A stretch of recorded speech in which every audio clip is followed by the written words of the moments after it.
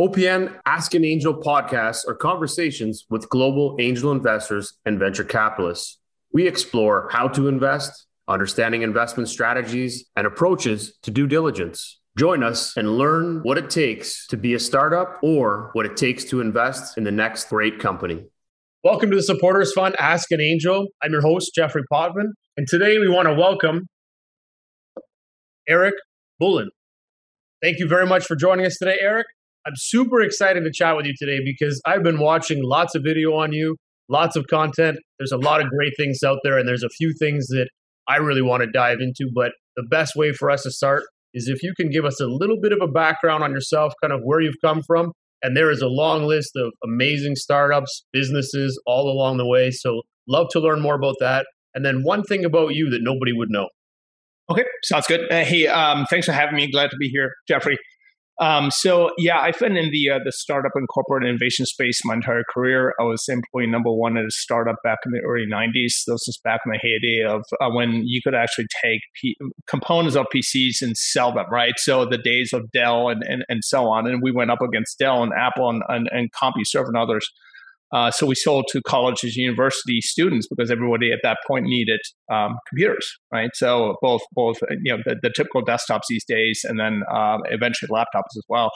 So I was employee number one. I saw an ad for an associate essentially at my fraternity, and long story short, I took a 10-mile bike trip in the middle of which was a hot, about 100-degree day in Virginia. I went to William & Mary.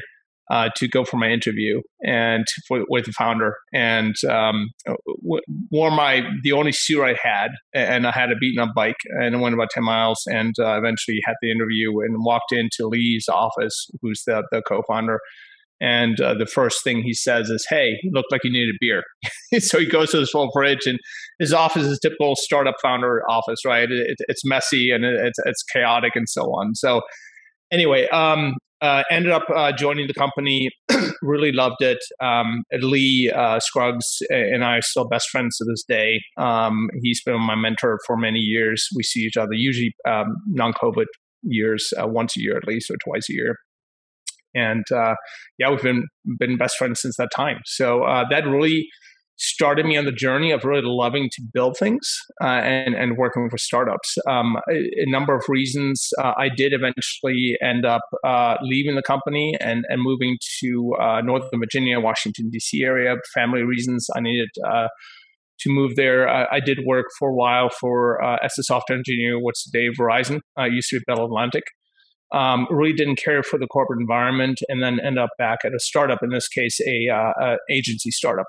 And then 3 months after joining, went over to Amsterdam as the first employee to open up the Dutch office. So spent time there, and this was during the heyday of the internet agencies, and eventually we ended up being acquired with 12 other companies with a PE supported company, and went public as well. And then subsequent to going public, about a year later, joined another startup in Amsterdam, which was a U.S. company and based in Boston called Norvwire. So DNA of McKinsey, Accenture, and then also some startups as well, to really focus on what's kind of the precursor to design thinking to help companies to innovate, and whether it's large companies or startups as well. So I joined the company to grow the Dutch office, and eventually the internet crash happened, and that's how I ended up in Boston, where I am today. So and we went up to HQ, continued to build the company, although we did close the European side, and then continued working with startups and corporate ventures as part of Norvwire, which was eventually acquired by another company. So went through a second acquisition at that point. So I just kind of fast forward through our career. Subsequent to that, I've been a founder. I've been a board member. I've been an advisor for a number of different startups. And then also a few years ago, I was the CEO of a digital marketing SaaS startup. Exited that in August 2018. And then at that point, for a number of reasons, including personal, my daughter at that point turned 5. I said, look, I want to spend less time on the road. And I was a consultant for a while as well. So I spent a lot of time going from Boston to Seattle and back and forth for about a year or so. I also worked for a company called Brightcove, which is an online video provider, like global services there. So I was responsible globally for APAC and Europe and US. So I was on the road a lot. And at that point in 2018, I said, look, I want to spend more time with my daughter, my family, and at the same time spend more of a portfolio approach to things I do. So since that time and right now, I spend my time really on three things. One is I give back to the community. I mentor at Techstars, Mass Challenge, and several other accelerators as well. I'm also on the board of directors for an organization called Venture Capital. We provide venture capital training to minorities and women to find entry-level jobs into the VC world. I'm also on the board of advisors for an organization called the Capital Network, which provides fundraising training for all founders, but also specifically focused on female founders as well. And we have a program running right now. The second bucket of work that I do, I advise pre-seed, seed stage companies directly, and occasionally scale-ups as well. Either as an advisor or focus on product operations and scaling and customer success. I also, on occasion, play fractional COO. So I'm currently fractional COO for two companies. One is Guidely, which is a marketplace for coaches, mentors, and therapists, and also BitHoop, which is a next-generation search language for B2B. And the third bucket is on the investing side, which I think part of what we're talking about today is I'm an LP in two funds, Mendoza Ventures, which invests in fintech, AI, and cybersecurity, based here in Boston, but has a national scope and also has invested in companies in Canada, both owned by minority and women as well. And right now, I think about 68% of the investments of Mendoza is into underrepresented founder-like companies as well. And then AI Capital, which invests in applied AI. On the angel side, I'm part of a number of groups. One is Launchpad Venture Group, which is based here in Boston, more of a traditional angel group, about 150 members right now. High net worth individuals, more of a traditional non-operator, I would say makeup, doctors, lawyers, etc. Other professionals, some former operators as well. And then TBD Angels, which is fairly new, just founded last year in April. And up to this point already has 220 members. We're somewhat biased towards Boston because the founders are based in Boston, including David Chang and some others who are serial founders. But we're national in scope. We have a very diverse membership, about 38% women right now. And we invest a pretty broad range of sectors. So we don't limit ourselves. We think we can get better deals and interesting deals, right, in terms of not limiting ourselves to some sectors or even geographies that some angel groups look at. So we'll take a look at pretty much anything. And as opposed to traditional angel groups, which tend to have a cycle of, hey, we'll take a look at 3 or 4 companies a month, we have continuous deal flow as well. And we're very technology enabled. So a lot of our communication is done, email, Slack, etc. And all the pitches are video recorded so members can look at them subsequent to that. And then another feature of the group is we only invest if we can at least invest $50,000 by all members. And then we invest via SPV. So it's easier for the founders. We're one line item on the cap table. So since the founding, have invested about $3.8 million so far. Average deal about $100,000. I think the maximum deal so far has been about $550 into an AI company. So that's hopefully somewhat of a background of what I'm doing these days. Amazing. And before we dive into that, one thing about you that nobody would know. Yeah, I'll give you 2 things. So my history, I'm half German, half American. I was born in Germany, lived there for 12 years. My mom was German. My dad's American, although with English background. And a few years ago, we did a trace back our ancestry on the English side. Excuse me. And my ancestry actually traces back to Anne Boleyn, who's the second wife of Henry VIII. And so it's kind of, she lost her head. So I'm going to try my best not to see that, get that same fate. But it's kind of an interesting family history on our side. So, but Boleyn it's been spelled, the name's been spelled many different ways throughout history. So And then I'll give you the second one. Fun fact maybe is I love frozen Kit Kats. So if I can be bribed with those. So I get my Kit Kats and put them in the freezer, and it's my tasty treat. Oh, that's amazing. My mother does that. I like putting a lot of things in the freezer, but I'm not a chocolate bar guy, but Okay. the kids love them. So Yeah, it certainly works very well. I guess that way they don't melt as fast, so they got a bigger crunch. right. Sure do. Yeah. No, that's awesome. Well, to kind of take a step back into your journey, you've done a lot of amazing things, and I think a lot of it starts with that first job that you biked the 10 miles to. Uh, how much of that do you think really played into where you are today? The learning that you went through, being that first employee, the hands-on doing everything that really kind of structured the learning throughout the journey to get to 2015, where you decided, okay, I'm kind of done of doing all these things. I really want to get back and start investing in companies, start doing more in this space. But as most people, they don't just dive into it and say, hey, I'm going to be an investor today. They have some real gradual growth that gets them to there. And from all of the roles that you've played, and it seems like a lot of them built you into learning a lot about this, putting you in the forefront of how the investment works. What's the point of boards? What's the point of really how this structure is going to work out and benefit the startup? How much was that first role really beneficial to you? Yeah, I'd say it was a huge influence on my. It was my formative years in many ways. You know, when I went to university at William Mary, and I did have a I did have a I do have a degree in business as well as computer science, so it really fit within what my degree and my studies were as well. But it was a nice complement to that, the more the theoretical aspect of learning and then actually doing as well. And I will, I'll always look back at some of the, you have this little pieces of the stories you kind of tell about, like for instance, my interview, right? That's one thing. I kind of remember also Lee as a mentor and as a coach and as the leader of the company, right? So for instance, learning about how to deal with customers and the fact that there are bad customers and good customers and how to deal with them. And for instance, I had an episode with one customer. I was having support, and there was some friction, and the customer called Lee up later on, and he was very unhappy about it, right? So Lee said, hey, you know what? Let's go take a walk. Let's talk about it, right? So it's almost like I'm drawing a line between that, the kind of the walking and talking type, which you see more of these days versus having a meeting. Hey, let's just take a walk and talk about these things, right? And learn about it. So I learned a lot from Lee about that, how to deal with customers.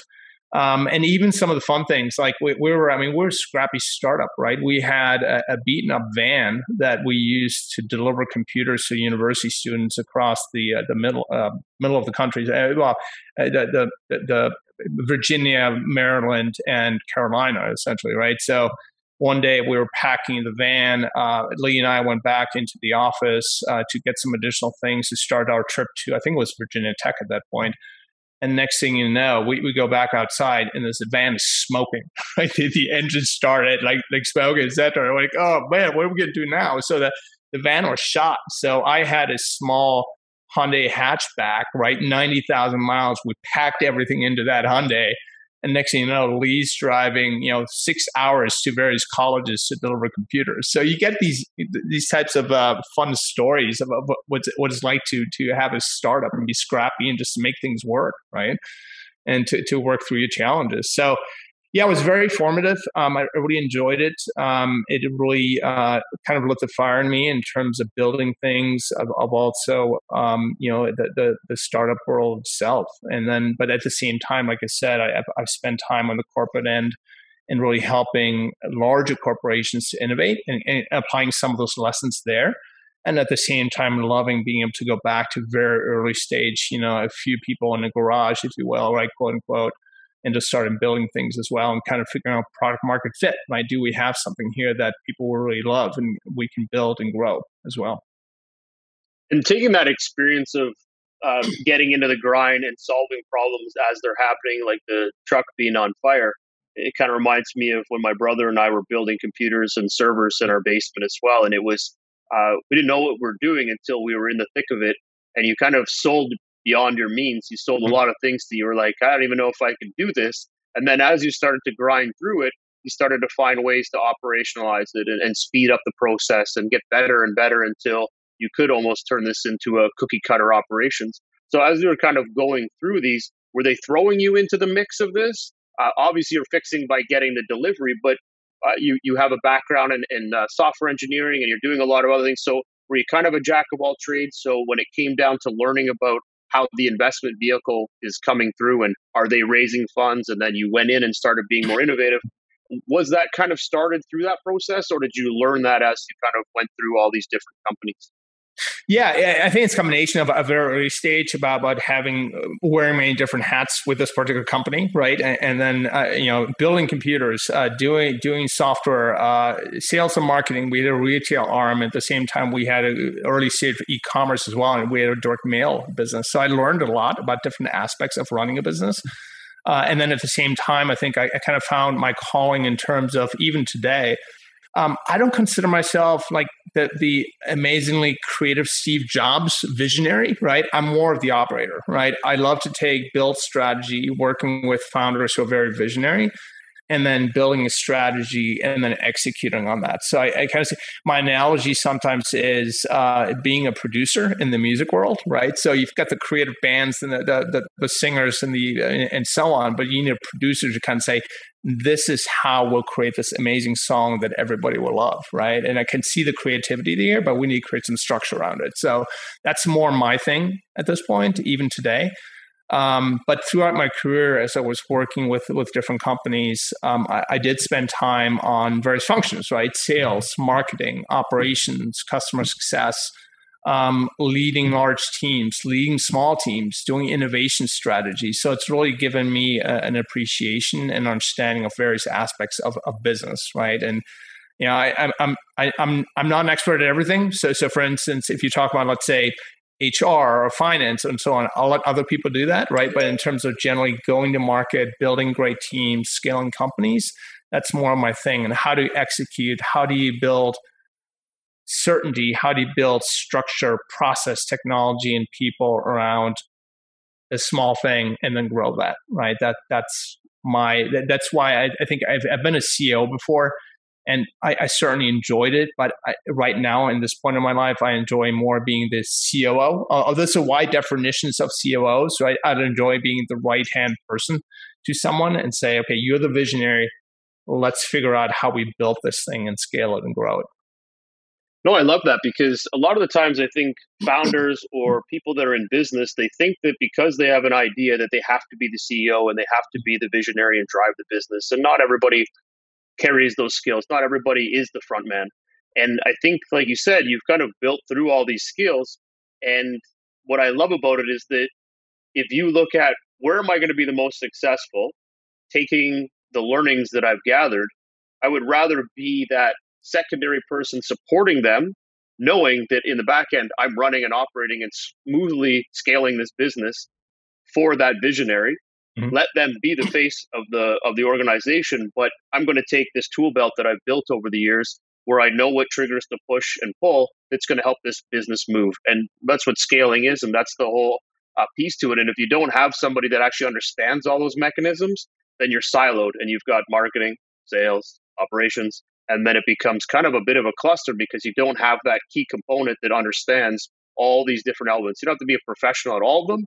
You just need to have a good, solid base of understanding. And that's what's going to help support that line of business and grow it. Right. Yeah. And let me just flip that too, because it's an interesting angle, right? In terms of put my investor hat back on, right? In terms of what I look for in founders is founders who, one is they have conviction about the business, right? They really I love founders who deeply understand their sector or their industry, and they're essentially scratching their own itch. One of the companies I'm invested in advising is called Focal Point. It's a procurement SaaS application, right? And the founder has been a procurement exec for more than 25 years. And the problem he's solving is that these large, major Fortune 500s and a lot of middle-level companies are managing billions of dollars of spend on spreadsheets and PowerPoints, right? And he has not been able to find a solution to do that. So a month prior to the pandemic last year, he said, look, I'm going to branch out on my own. I'm going to build the solution. 9 months later, he's in market with paying clients, right? That's a great story, but he really understands the problem that he's solving, and it's the problem that needs to be solved. But I think one quality I look for in founders is kind of going back to what you were saying, right? Founders who understand their strengths and weaknesses, who have conviction, but at the same time understand, hey, am I the right person to lead this business? Are you as a founder building this business because it's your own ego, right? You want to build this business because it's about you, or are you building this business because you want to solve this problem? And are you willing to step aside and say, you know what, this is my baby. I want this baby to grow. And I'm not necessarily the best person at this stage to do that. I'm going to bring in somebody else to help to do that, right? That's what I want to do. I want to create the best company out there, do the best thing for my clients, my customers, my investors, and it's okay that I'm not in charge, right? So that personal ability to understand your strengths and weaknesses and acknowledge that, I think that's really important from an investor perspective to see in founders. I like that. And it's kind of interesting, and I don't remember who said this, but there was this line where the person posted and said, I've never had an admin assistant longer than a year because they always drive harder, faster, and better than myself, and I'm always moving them up in the business. And what I like about that idea is that you're doing the same as that leader. And when you're looking for those leaders, and in my perspective, I always look for a leader that has that fifth gear.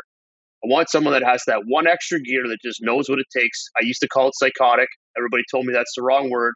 So I've gone to the fifth gear. And what I think that fifth gear is that's the visionary side. That's understanding the team. And if you can find that right team member, that COO or that admin, whoever that person is that's going to just drive, build, and grow, then you're coaching. You're literally just sharing ideas. You're letting them operate it. And once they start to do that, you can kind of see you're elevating them. Their game's elevating, and now they're taking over and running. And ideally, if they do this in the right way, and I'll use Flow as an example, when Nicholas built the company, he got it to a point where they were going public, and then they brought in an executive who was top tier from Nestle, one of the world dominating water companies, and they came in and took it over, and he kind of just stepped in and became managing director side of it. But he saw that this vision was, I can get it to here, but I know that this is going to go further if I can bring these other people in and bring in the right operating people, bring in the right financial people. And then you become that driver. You're still the face, but at the end of the day, it's, again, not your ego, like you said. It's about understanding what everybody else's strengths are and letting the professionals really elevate their game by giving them the time and space to do it. Yeah. Yeah, absolutely. And I think just in terms of case studies, examples, right? I don't know if you heard about Toast, a company that's based here in Boston, right? Just went public a few days ago. Massive, right? A debut. And Toast had very similar stories where the founders initially built the company, built the technology and product, and they eventually brought on Chris Comparato, who has been the CEO so far, right? And really leading and scaling the company. And Chris is an awesome person, awesome leader. It's done some amazing things in terms of growing Toast and prior to that as well. But he was the right leader to put in at that right time, right? And you can see the outcome at this point. So, and I think they've built a great team. They've got great chemistry as well as a leadership team. And it makes a big difference, from all of the interviews we've done and all the discussions, that probably the top two things that investors look for is team. Team's in there. It's always in the top two, maybe top five if you're really diving in early, because early stage don't typically have a big team, but that's what you're looking for. So you got to be able to believe that founder can really structure a lot of good people around them. And that's what's going to make this all fly. So having you as that fractional COO is probably massive for any company to have, because again, of that experience and how you can envision where this is going to go, and then how you kind of shift everything in and taking your investor hat, taking your operations hat. Man, there's a lot of things that you're really bringing into that forefront that's any leader would love to have, right? I would actually step down and just make it a CEO, just make it easier. But it really does make a big difference as a business is growing to find those right people that can get behind your vision. Yeah, and I think that just again in terms of qualities, if let's say you're a founder and in terms of building your team, right, you need to really find people who are player coaches, right? They can coach the team, that can bring in new talent, that can at least at the same time be able to grow the talent as well to help them be successful, and at the same time dive in and do some of that their own, right? But the same, again, be the player, be the coach, but at the same time being able to start delegating, not feeling like you're giving up ownership, right? And I think one thing that I just recently discussed with another person is, whatever you're delegating to another person or your team member, they're never going to do it, more than likely, never going to do it 100% the same as you want it to be done, right? But as long as they're doing it, let's say 85 to 90% of the time, you ought to be okay with that, right?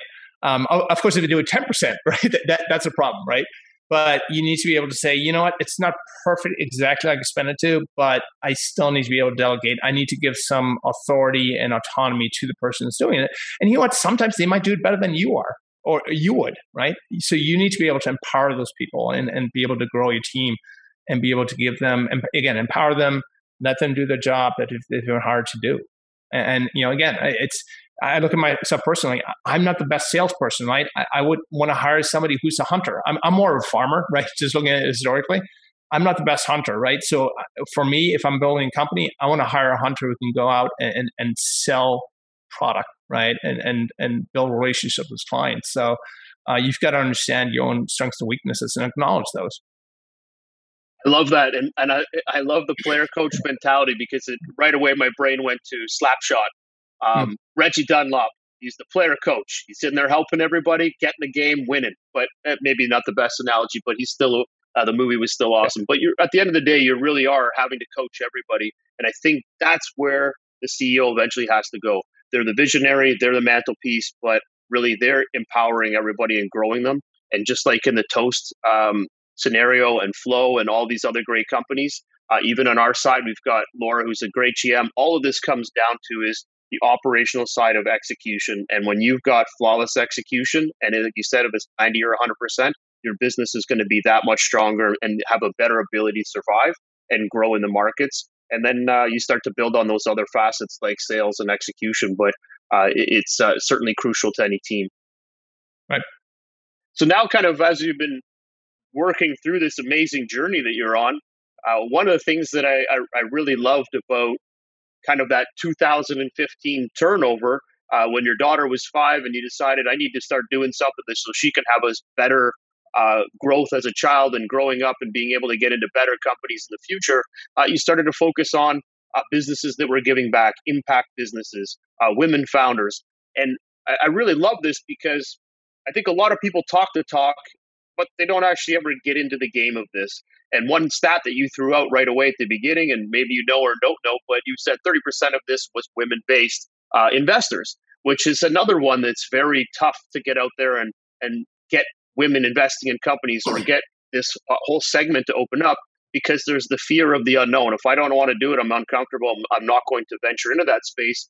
And I think your numbers are already higher than most angel groups, because the industry has been predominantly male focused, and because of the high risk. But I love the fact that that is something that you've kind of dedicated your time to with Mendoza and the other venture firms with that high focus on it. How much have you seen change? And I think we could debate this one for days on how much change that's happened in the markets in the last 5 years, specifically in innovation and tech, but even more in BIPOC and in female founders. How much have you seen change since you started working in this push in 2015 to today? Yeah, I would say that there's been, over the past couple of years, right, I think there's been, and I would segment people or groups or organizations into 2 areas. Well, one is the ones that talk about it, right? And then 2 is the ones that talk about it and actually take action, right? And kind of put the money where the mouth is. So you can see both. I mean, for instance, that latter one is like Mendoza Ventures, right? Very much focused on investing in underrepresented founders. There are a number of venture funds, quite a few venture funds that have popped up recently, right? That really focus on that, and that's all they do, right? That said, I think if you look at the overarching data, at least over the past year and past quarters, the amount of money that's been invested in the venture industry has been the highest that it's been for a long time, despite COVID, right? But then you look at the percentage share of money that goes to underrepresented and women founders, that has pretty much stayed flat, right? So that's, again, on one hand, you get this anecdotal data about more focus on that part of the industry of helping women and minorities. On the other hand, the data still isn't showing that that's actually making an influence on the total share of pie, right, of the venture fund. So I think right now it's still about 3% total. So I wish that would change. But what is encouraging is the focus, again, of these specific funds focused on underrepresented founders. Also, underrepresented, I would say it's not just about women and minorities. It's also about other geographies, right? So other than Silicon Valley, other than Boston, right? Other than Berlin, let's say in Europe, right? So focusing on the middle of the country, Cleveland, Ohio, Pittsburgh, et cetera. There's some great companies out there and great founders. They're just starving for funding to build the company. So I think with COVID-19, we have seen more venture funds and angel groups as well to focus on other areas because it's the future of work. You can be anywhere. You don't have to be in Silicon Valley. You don't necessarily have to be in Boston. There, I also see some groups and VCs that still say very strictly to, hey, you have to be here, right? We have to be able to see you. And then others were saying, we don't care. Well, we'll start investing in companies, great companies with great potential that are in other geographies, and potentially not just in the US, but also in Canada, right? And Europe and APAC as well. So you're starting to see, I think, more US money going into other locations worldwide as well, which I think is very encouraging too. The diversification of dollars being pushed cross borders is pretty exciting. And you're right, there's been a massive amount of dollars that have popped out of nowhere. I don't know, the bank vault must have been left open overnight or something, but it's been funneling out like crazy, which is great. What I have noticed, though, is that through the messaging of talking about women founders or the BIPOC stance, I think what it's done is it has filtered a lot of dollars into the space, but what it's also done is that it's opened up for minorities and women founders to actually decide to open businesses. Whereas I think before you had a very low number of actual people that were in that space. So it was predominantly, we'll say, males, but that's because in tech space, it predominantly is males coding or whatever, building these companies, engineers, whatever you may say it is. But today, I think what it's done is it's enlightened a lot more people to say, I can be in this space, and now I've got support. And I think with that alone builds so much more confidence. And now we're seeing, like 10 years ago, I would say it was less than 5% of founders were female. Today, you're probably looking at closer to 20, 25%. They may not all be raising funds, but there's a lot more people getting out and risking. And I think that message is massive. And I'm so happy that it's shifting that way. And I would say in the next 10 years, there'll probably be an equal balance. And then it's really, how do you get those dollars into those companies? And that just comes through building. So the more times you build and fail, you're going to build a real amazing company on that second or third time. And you're going to get all the support you possibly need. And you can see that there's some massive female-run companies, even in the BIPOC space. Some people say they don't like that term, but I guess it tries to cover and encompass everything. But I think from that minority standpoint, you're seeing some amazing. There was a company the other day that launched on the markets. It was an Indian-based company that was launched in the U.S. So amazing, and it's taken off. So there's a lot more happening, and I think that COVID created a lot of this. It's created a lot of energy, and it's opened up a lot more entrepreneurs coming into the market. And I think we'll start to see a lot more dollars shifting into that space because there's some pretty amazing companies that are getting started up in the last year and a half as well. Yeah, and I think the other angle here is in terms of additional money going into this market, right? Into private companies is crowdfunding, right? And you really see, I would say, you look back, let's say 2 or 3 years, right? As crowdfunding was starting to grow. Occasionally you kind of have mixed messages, right? Hey, is a company going onto a crowdfunding platform because they can't get venture capital or angel investment, right? So, but I think that whole mindset has shifted, especially over the past, let's say, 6 months, and crowdfunding is exploding right now. And you're starting to see more and more companies that are raising both through the traditional channels, angel and VC, and then in parallel are raising on crowdfunding platforms as well. So for instance, I'm actually a venture partner at Republic, right? So we're really focused on, again, diversity of capital inflow, of increasing the share of investors, especially those that are not the high net worth investors. And then at the same time, being able to provide capital to the underrepresented founders as well. So it's one reason why I joined as a VP at Republic, is because of Republic's mission, right, of democratizing investing, essentially. So we've seen a lot. You've seen, for instance, this was kind of a one-off deal with Republic, but Backstage Capital, which is a venture capital firm, actually raised in Republic, right, and was able to raise in 2 rounds, right. First with because the rules changed. First they could raise $1 million, to roughly about $1 million, a little bit more in change. And then eventually raised the second one, and they could raise up to $5 million, right? And they were essentially oversubscribed within a few days. So I think we'll start seeing more of that as well, where I think they might, funds might start raising through the crowd as well, right? In addition to just the more traditional channels with high net worth individuals and family offices and so on. I love the decentralizing of that for sure. We've been looking at it. We've actually been working on a partnership with one of the Canadian-based, so that when our companies that we bring to market, they will go in both places when they're raising funds. We look at this as just another avenue to bring on new fans, new investors, and you kind of have to look at every dollar as a vehicle into a new customer or into a new investor. And I think it's wrong to look at it that it's just where you can't raise money. But you're right, when it first started, that's what it was looked at, is that you're just going to go to take and pillage money from people that don't specifically have a lot, and you're going to take it from them because you couldn't raise it through the venture side. But I think what that's done is it's equaled the playing field, that you're now not looking at, because you have money, that you should know how to pick a good company. That's nothing to do with that. There's so much more involved in this stage. And I think a lot more people, just like betting on ProLine or anything like that, it takes time to learn, figure it out, and become good at it. And I think that's the same thing with going into all of these SPVs and going into these other venture spaces, is that anybody can do it. Everybody should have the right to do it. And once you do get in there and start playing with it, you eat your own risk, and you can win, and at the same time you can lose. So you have to value how you want to approach that. Right. Absolutely.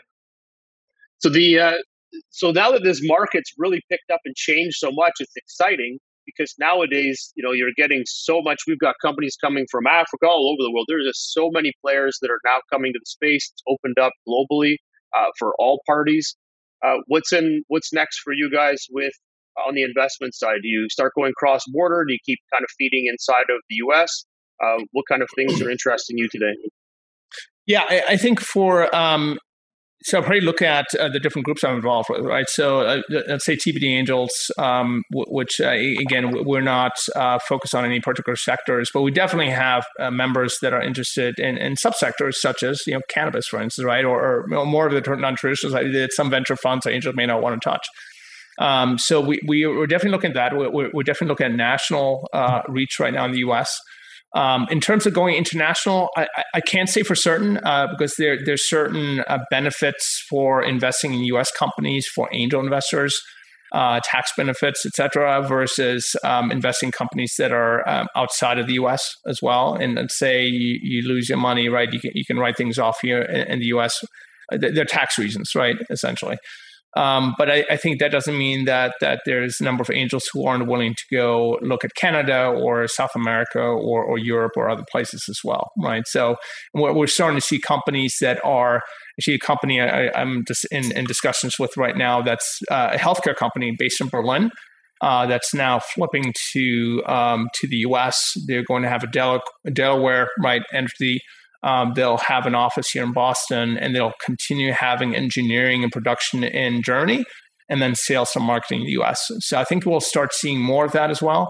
There's certainly, given the U.S. market and the investment in startups here, I think we'll continue seeing an inflow of companies in Europe or Asia who are saying, hey,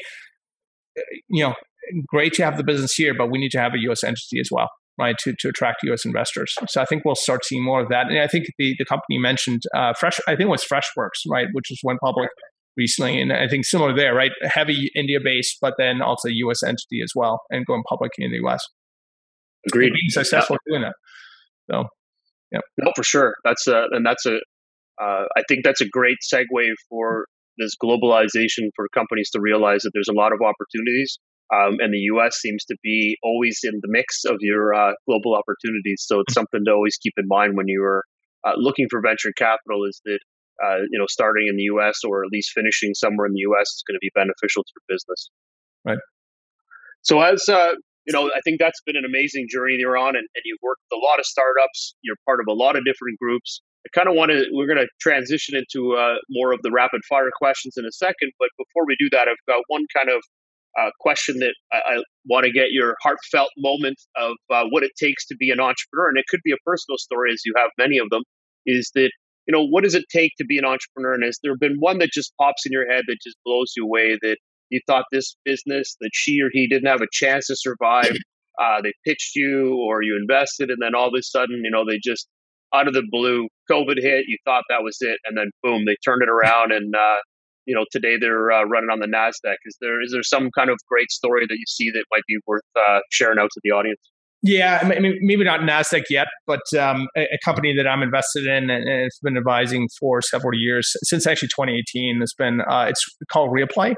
And what we do is we have a SaaS platform. We take video of youth sports, baseball and softball, and provide that to players, coaches, and parents. And if you think through, right, pre-COVID, right, and what we do is we have relationships with tournament providers and facilities that have these major tournaments year round, and especially in the south of the U.S. But this is youth sports, and parents are absolutely passionate, right? And this is actually helping their kids get into college and playing baseball in college. So they pay thousands of dollars to go to these tournaments. That includes the clothing, the equipment, the travel to the sports places as well. And we have relationships with these facilities to actually, it's both a hardware and a software place. We have the SaaS platform. We have the cameras as well to take the video, and then we'll ingest the video, and we're actually using machine learning to start assigning numbers and cutting the plays and so on, and being able to provide individual plays to those players. Everything was fine pre-COVID, right? And we had this 3-year roadmap in terms of eventually automating things, right? And by design, we actually were very hands-on. So we hired this temporary labor to operate the cameras, to ingest the video, to do all the manual work, to eventually automate things. And then COVID hit, right? Tournaments shut down. So what do you do, right? So we were actually lucky in that we had investment from both Launchpad Venture Group, which I'm part of, and some other angels to at least keep us alive. And then also figure out what are we doing at this point. So a few good things. Justin Reels, the founder and CEO, former baseball player. And again, going back to your question of, founder grit and conviction, right? Justin's mentality is, look, if I'm a baseball player and I go up to bat, most of the time I'm going to strike out. Right? So I can't let that weigh on me, right? And he's got the same mentality in terms of building a startup. He's going to strike out a lot, whether it's sales, whether it's things going wrong and so on. He's going to figure out a way to work it, right? And figure out a way through the problems that he's facing and solve those problems. So he's been a fantastic entrepreneur to work with. And given COVID-19, he's accelerated the business. He's accelerated automation. He's built relationships with the MLB and college sports and other technology companies that provide sports-related technologies during COVID-19. And now he's coming out, as we're coming out of COVID-19, his tournaments are starting up again. He's positioned really well to grow and scale the business. And he's been all over the country the past 3-4 months as things have scaled, as tournaments have opened up. He's got relationships lined up. He's got a new board member who's really well connected in the sports industry. So it's one of those stories where you could have said that this company was very close to dying, right?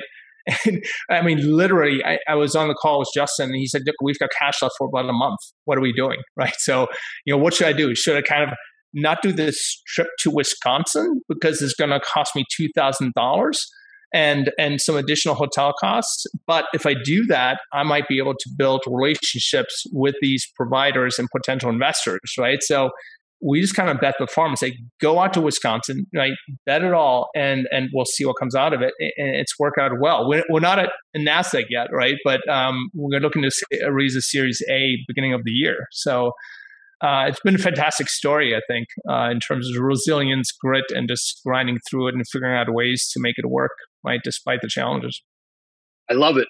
Yeah, life is a challenge, and if you can't figure out how to work around it, then you've got fail. And these guys obviously looked at it and said, you know what, there's so much opportunity here. And I like the little coach and the push to go all in and make their way to Wisconsin. So that's pretty cool. Great story. All right, we're going to jump into the rapid fire questions now. Are you ready? These will be the business ones, so pick one or the other. All right. And we've got lots, but we'll go through them real quick. All right.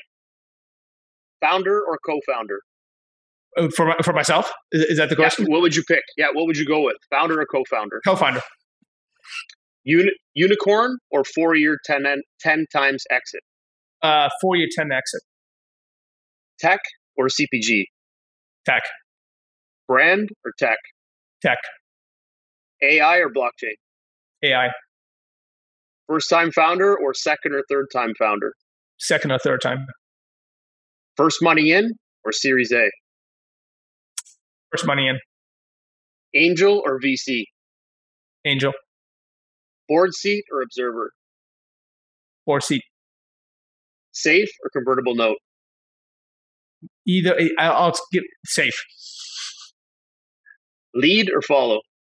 Follow. Equity or interest payments? Equity. Favorite part of investing? Not just the money, but also working with founders and helping coaching and guide them and helping them scale. Perfect. Number of companies invested per year? Approximately 6 to 7. Brilliant. Any preferred terms? No. I mean, yes. It's got to be a win-win for both sides, for both the investors and the founders. Okay. Any verticals that you really like getting into? B2B SaaS, and then applied AI as well. And then the third part, I would say, what I consider generational tracks, right? Tackling problems for millennials or the aging population, and so on. So those 3 areas, my thing. Okay. I like the aging population one. That's good.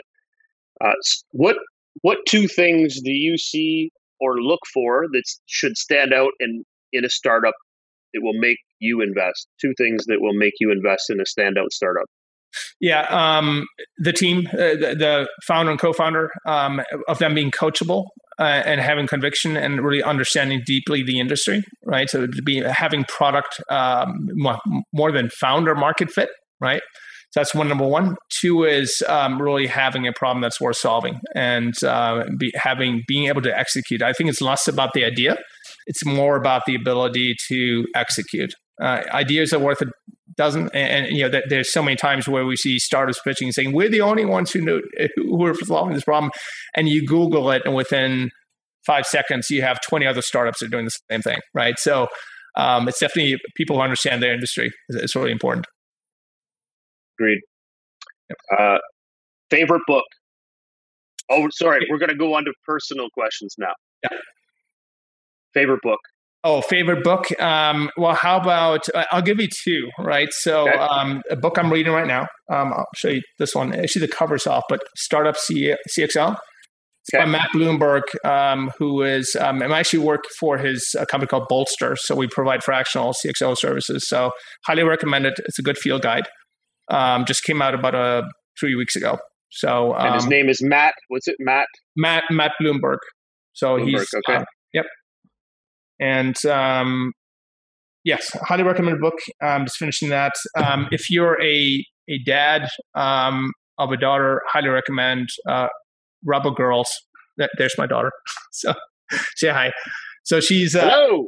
Yeah, it's a good book about women. Entrepreneurs, heroes, etc. throughout history. So she loves the book. I read it to her every night.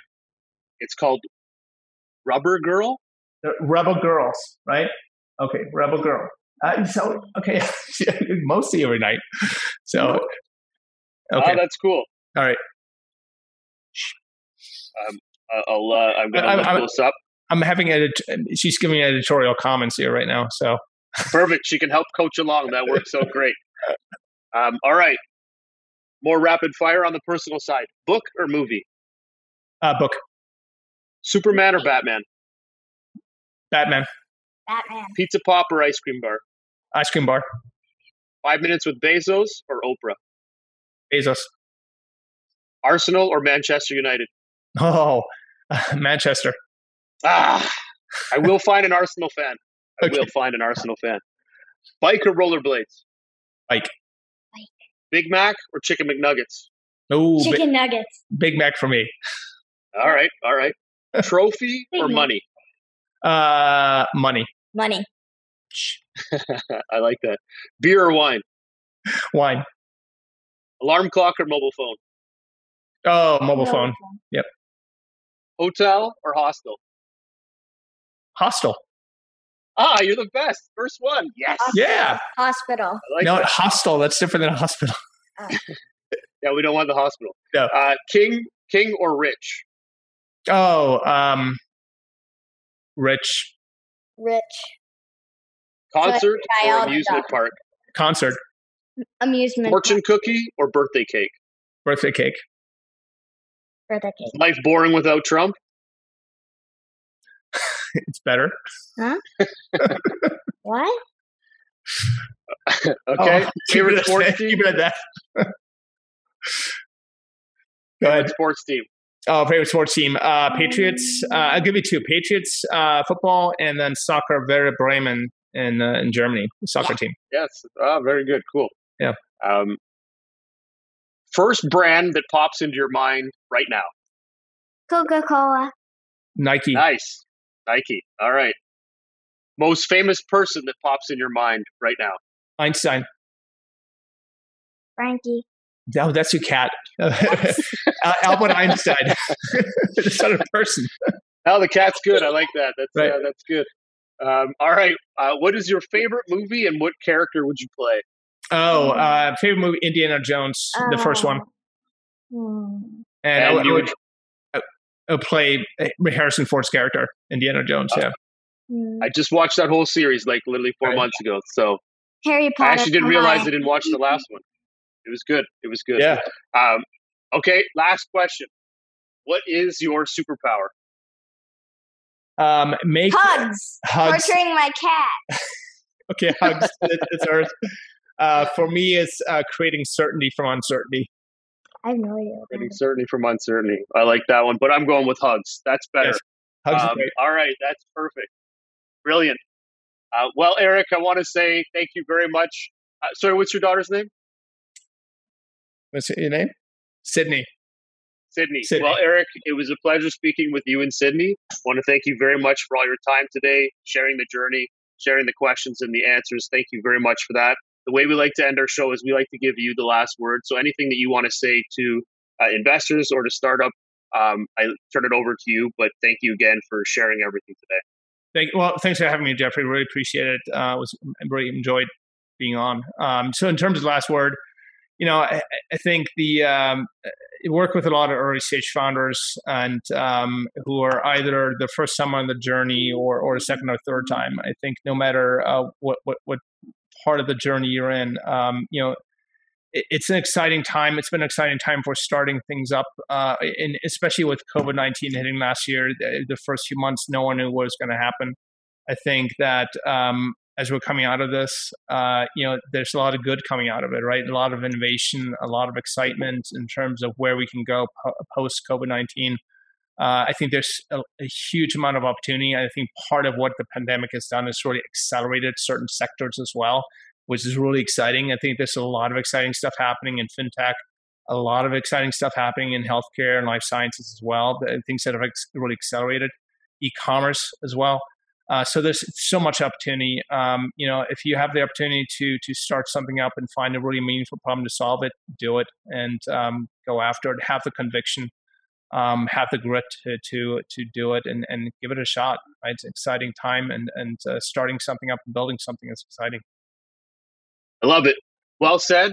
And you're right. Get out there and make it happen. You've got one life, so you might as well start today. So build a great company, and there's lots of people out there that are going to want to jump in and help you out. So Eric, again, brilliant. Thank you very much for all your time today. You too, Sydney.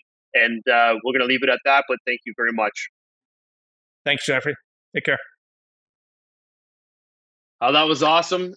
Really enjoyed the conversation, and I just love the journey that Eric went on, and just kind of the learning that you take when you really get into that early stage company and being that,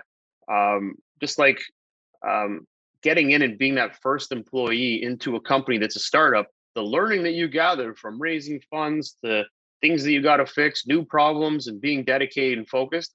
I just think that's phenomenal, and I really enjoyed that you had such a creative journey on learning all the way through and being able to then jump into investing, but then going into the impact side and really trying to make a difference and helping minority founders as well as female founders raise dollars and build their companies. So kudos, Eric, for an amazing career and being able to give back and help out and doing a lot of great things. And some of the things that you kind of mentioned that kind of really stand out, of course, was the Reggie Dunlop with the player coach side is that when you're going to get in there, find people that can really help you grow your business and find that clutch second, third person that's going to support you in your business. I think it makes a big difference, that COO role, and just help them grow and help them support and build your company. So big fan. Again, thank you very much, Eric.